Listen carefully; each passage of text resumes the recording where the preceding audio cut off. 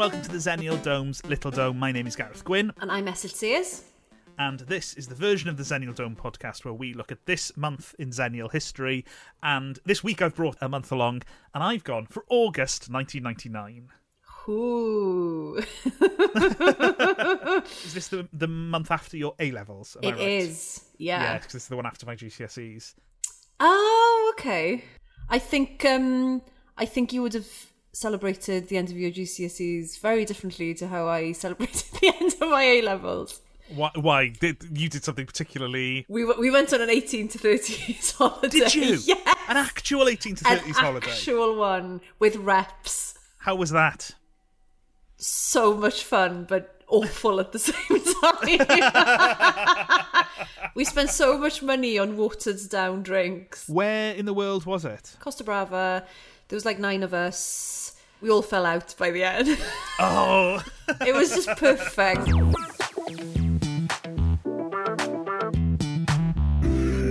August 1999. The big news, the really big news that you couldn't escape in Britain was the eclipse. Okay. Happened in Cornwall. Yeah. It was weirdly big news. Very exciting.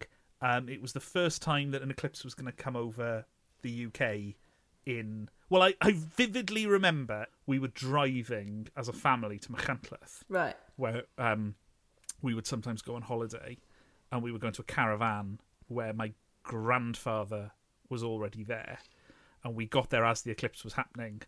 And as we got out of the car, my grandfather went, "Thing is, when you've seen one eclipse, you've seen them all." Otherwise, this was a big deal. I love how your granddad was just over it. Yeah, he was. It was really fun. But then I wonder as well, because it's August, because it's a slow news month, like, did it get that much attention because there was basically nothing else? You can watch the TV coverage of it on YouTube, which I've done. And the problem is the BBC I remember the adverts, they were going out, because all the adverts as well, like, the eclipse is coming, don't look at it. The eclipse is coming, don't look at it. It's coming. So the BBC were going to go really big on it. They had Michael Burke at the scene with experts. Yeah. Then they had Patrick Moore somewhere else, Falmouth, I think. And then as the eclipse starts to happen, clouds cover the sky. So the BBC have a plane to film it from the air. And so God. what you're watching is Michael Burke and a bunch of experts watching it on a TV screen in what looks like a sort of gazebo on a cloudy day. It's a very odd bit of television, and it is very impressive. I'm all for space. I love it. So I'm all for space. I'm a big fan. And then they go to Patrick Moore, and Patrick Moore gives a very weird. I mean, you don't go to Patrick Moore and go like, "Do you know what that came across as? Really normal." That's never happened. But Patrick Moore is sat on a bench. There are school children all around him. But Patrick Moore is talking as though he's seen something very frightening. He's like, a strange air took over. Right, He yeah. becomes quite poetic about it. So what time of day was this? It was in the morning. It was about 11 a.m. But it's one of those things where there's a load of weird details about the way people behaved around the eclipse.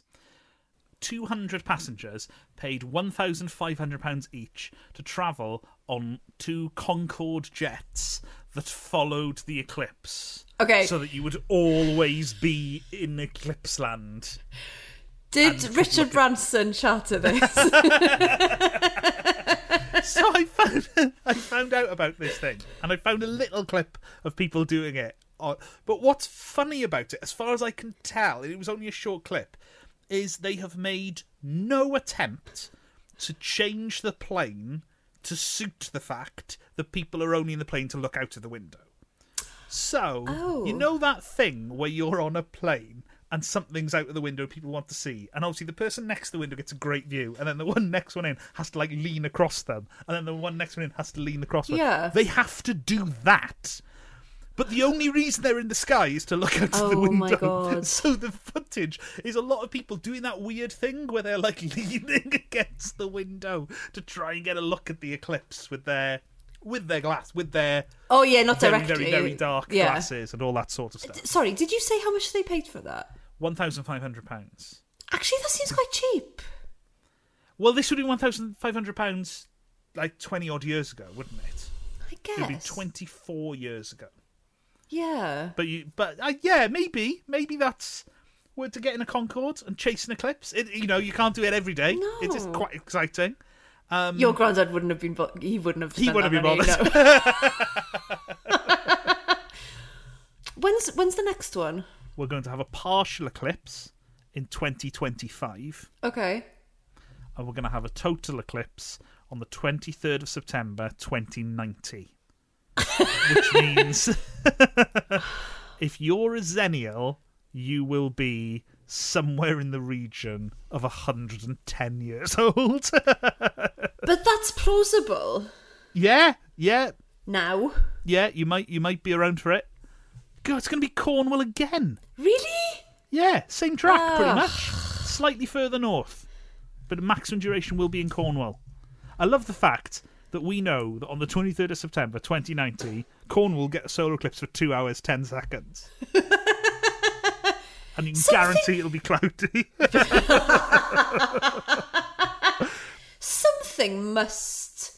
Surely something could happen to change that prediction.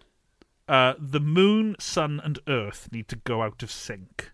And if that happens, we have bigger fish to fry.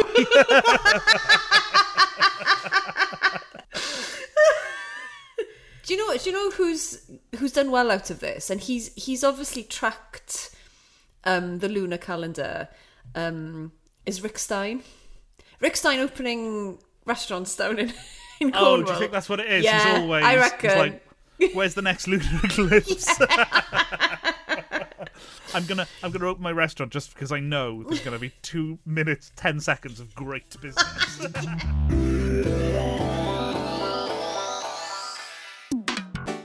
2nd of August, 1999, Des Lynham defected and moved to ITV. I remember that. Big news. Yeah. All the press releases. So I spent a bit of time last night reading the press releases. No one was expecting it. Okay. Least of all, the BBC, because he was meant to be presenting Match of the Day that Saturday. Oh, wow. Yeah, it sounds like he really caught them off guard. All the news reports said Mr. Lynham was due to present BBC One's flagship football show, Match of the Day, which begins a new series on Saturday. He added that he had taken advice and believed he was not in breach of his BBC contract as a result of deciding to leave. I mean, you could just not mention that. Yes. the fact it was mentioned in the report, there you go. Oh, so that must have been a bit of a thing. He'd done 3 decades at the BBC, but he thought he'd become a little stale. And he said, I'm not here today to knock BBC Sport. They've done a marvellous job for me. I hope I've done the same for them. I'm sad to be leaving. A couple of questions. Go on. What would be the personal reasons that would make it the right time to go to ITV? Well, there was a couple of things that I think he'd never done. Is it the Champions League final and things like that? Okay. There were some things that through BBC Sport he'd never done that he mentioned. And the other personal reason I'm going to guess is absolutely sackloads of cash. I don't think you can dismiss that. But what I thought was interesting was the quite gracious way in which he said, yeah, I know I'm going with a couple of days' notice, but thanks to BBC Sport, no hard feelings, cheerio. Compare with Noel Edmonds, who a week later announces he is leaving the BBC because its programmes are too boring.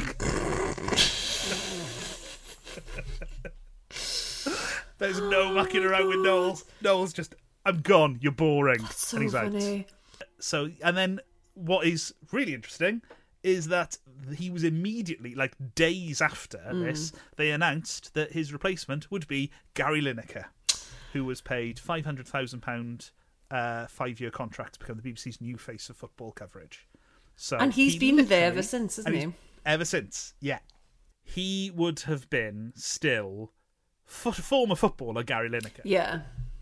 It's really funny, isn't it? Because I was thinking about this the other day with Gary Lineker, how so many people much younger than us will only know him from presenting. I am like this with David Ewan because I first came across David Ewan as a politician and finding out that he had, at the time, 25 years of, like, albums behind him. Yeah. It was like finding out that Ed Miliband had been in a Britpop band. I was like, what? That's really funny. Yeah. More TV moves, and this one was controversial. Lisa Tarbuck replaced Kelly Brook on The Big Breakfast after Kelly Brook got sort of hounded out by the press. Yes. And this was one of those stories I had completely forgotten, and the moment I read it, it all came flooding back. Because Denise Van Outen had left The Big Breakfast, there'd been a big fuss as to who would replace her. They'd had loads of stand-in presenters, and then they picked Kelly Brook, and Kelly Brook was 19, and it was seen as this really big deal that they'd picked this 19-year-old, and she started, and then the press started really picking her up on the fact she was mispronouncing words. You know, in that really cool way the press do. Okay, because I remember this. I remember all this happening. Yeah. She was only 19. She was 19. She took over in February and she handed in her notice in July. And then Lisa Tarbuck started in August. Oh, my God. It seems that while on holiday, word had got out that she had been sacked. Whereas actually she handed in her notice. They were reporting that script writers had been told to keep difficult words to a minimum on the auto cue. Oh. So there was all this sort of stuff in the air, and she just went, I've had enough, and knocked it on the head. And when Lisa Tarbuck started, she started and said in the press, it was cruel behaviour to build someone up and knock them down. Some people should be ashamed of themselves. Oh, good for her. It's a very 90s tabloid story, actually. And even if you didn't watch The Big Breakfast, this seemed to be a thing people were talking about. Yeah, because she was quite big in the tabloids anyway, wasn't she? Because she was a model. Yeah. And that's kind of how she came to prominence. But I don't know, like it feels like they didn't really help her. So if she was really green and didn't really know what she was doing, and she was young as well. So regardless of whether you, because I'm imagining the tabloids just thought she was stupid. Well, Train her.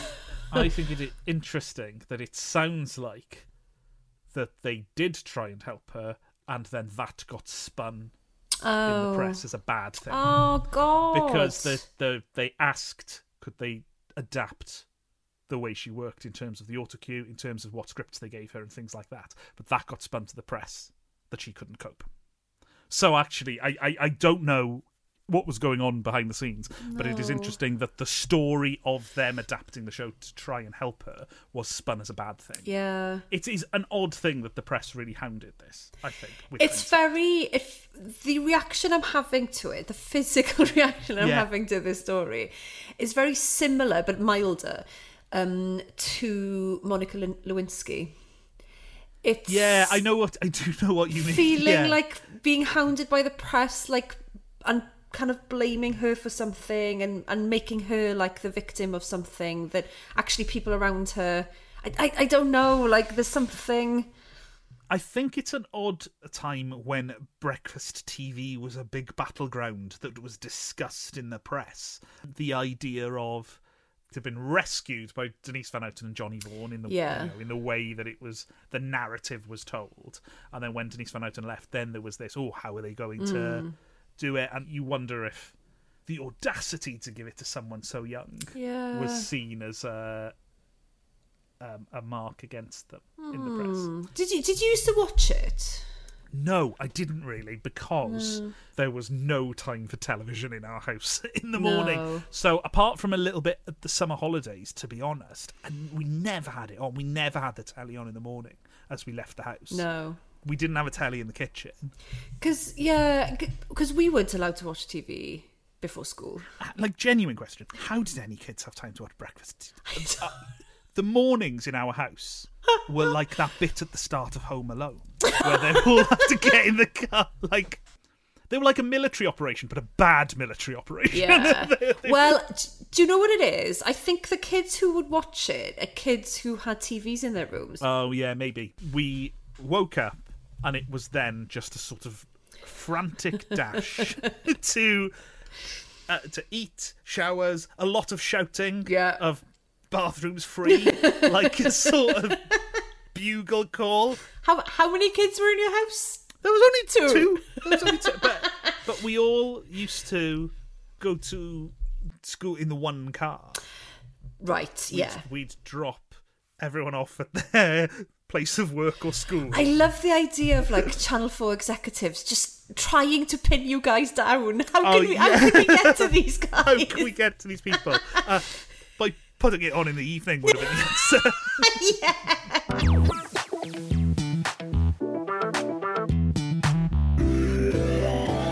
And I'm going to end on another TV story. This is quite a sad one. Oh no. August 1999, one of the two fat ladies died. Oh. Jennifer Patterson. She was 71. The first thing that I didn't realise, there were only 24 episodes of the two fat ladies. What? I know. Okay. If you just literally put a 0 at the end of that, I'd have gone like, yeah, that makes sense. I'd have thought that was. It's like that's like Faulty Towers numbers. Yes. Is that it? It's like 24 episodes of the two fat ladies. Their rise to fame must have been very fast. So at the time, as I remember, you had Jamie Oliver, you had Delia Smith, Antonia Carluccio, who I loved, and two fat ladies.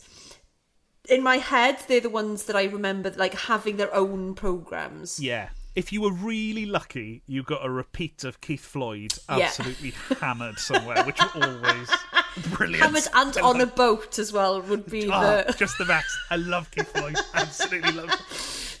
I thought that the two fat ladies, I mean, as well, let's deal with that as a name. Oh, like, God, yeah, I was going to ask about that. Like, you couldn't name that now, no. So the two fat ladies, as they are known as a group, they were 19 years apart in age. Yeah, I remember there was an age gap, but they looked exactly the same age. Yeah, so Jennifer Patterson was 71, Clarissa Dixon Wright was 52. We can't move on without dealing with Clarissa Dixon Wright's full name, which is Clarissa, Teresa, Philomena, Eileen, Mary, Josephine, Agnes, Elsie, Trilby, Louise, Esmeralda, Johnson, Dixon Wright. Trilby? Trilby, I know that was the one.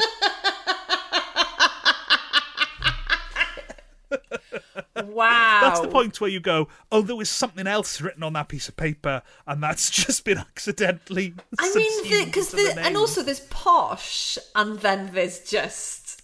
Yeah, it made me think that Jennifer Patterson must have felt in a different league to Clarissa, Teresa, Philomena, Eileen, Mary, Josephine, Agnes, Elsie, Trilby, Louise, Esmeralda, Johnson, Dixon. Wright. Did she have all those names in the credits, in the TV credits?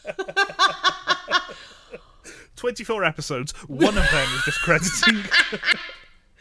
So if you've never seen Two Fat Ladies, piecing together what we said so far, it was a cookery show where two women who called themselves the Two Fat Ladies went around the country in a motorbike and cooked food that was so unhealthy it led to like a national discussion about our state of eating in the country. But they were very much from like the old school, like my grandmother's type of cooking, like putting everything in lard and tripe, and you know, that kind of stuff. So let me read a description of one of the things they cooked, because I feel like this is exactly the sort of thing. So while cooking at Westminster Cathedral, Dixon Wright demonstrated a bubble and squeak recipe which used 2 ounces of lard, which she insisted is the only fat besides beef dripping that could ever get hot enough to produce the recipe as it should be produced. Similarly, her recipe for buttered spatchcock saw chickens covered in a thick layer of butter, bread, and more butter on top of the bread. Recipes such as this led to criticism by some who considered them to be a bad influence on the British diet. Optimum Television had this to say: "The ladies are cooks, not chefs. They reject the pretensions and elaborations of haute cuisine and are aggressively unfashionable, delighting in such ingredients as clotted cream, lard, and fatty meats." Oh, yes, please. Good for them. Do you know what? And actually, I think, looking back at it now and knowing what we know now about so much processed foods, just to think about all the artificial stuff that you put into your body, I genuinely think, like, and that's how I've tried to raise my kids up until this point, is that a little bit of everything is fine. Like, as long as everything's in moderation, you can have a bit of butter, you can have, you know, whatever. And I just there was an obsession, I think, at the time with dieting. Yeah. You know, so you actually to have been commissioned, I think, at the time, this type of program that was very much based in medieval cookery.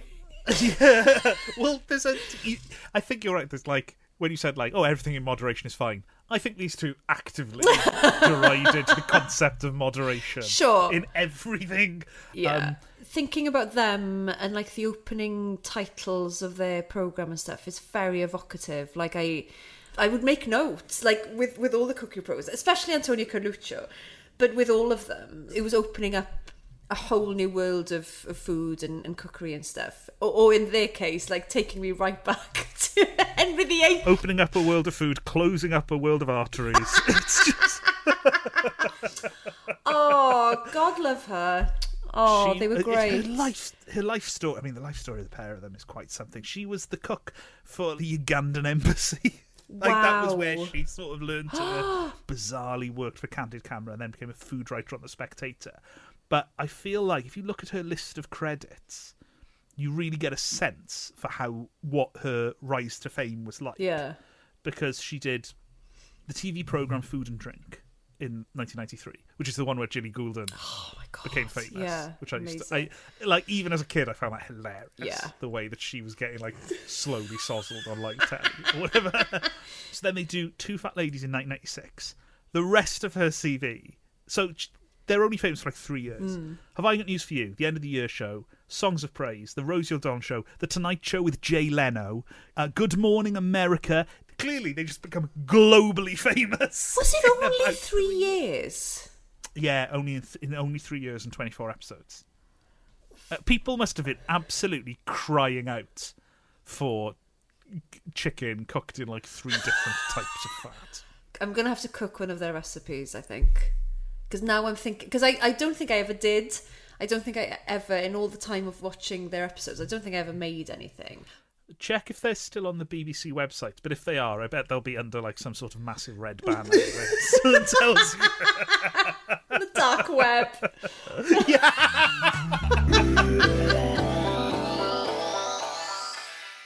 That was August 1999. Yay! I liked that. That was a good one. Yes, it's a weird one, isn't it? More TV news than I was expecting, but actually it's because nothing else was really happening in the world. We were just all sitting. We were either sitting, watching The Big Breakfast, Two Fat Ladies, or the eclipse because you couldn't see it because of the clouds. So that was the... If you want to cook a Two Fat Ladies recipe and show it to us, then email thezenodome@hotmail.com or send it to us on our socials. Because are you going to do that? Are you gonna... I think I might, yeah, because it's the school holidays at the moment, and I've got some time, so I might do cook a one. really big stodgy dinner in the middle of the summer holiday. And I'll take it over to my neighbours, and they'll be like, "What? God, yeah, something really hot and heavy." Something really. We will be back next week. Thank you very much for listening. Goodbye. Bye. Hello, tickets are now available for the Zenial Dome's Little Dome at Aberystwyth Comedy Festival on October the 1st at 8:30pm. Now, we're recording 2 episodes, October 1997 and October 2011, and tickets are available at abercomedyfest.co.uk, and ABBA is spelled A-B-E-R, and I'm saying that because I listened back to last week's and I definitely pronounced it like the Swedish band. Hope to see you there.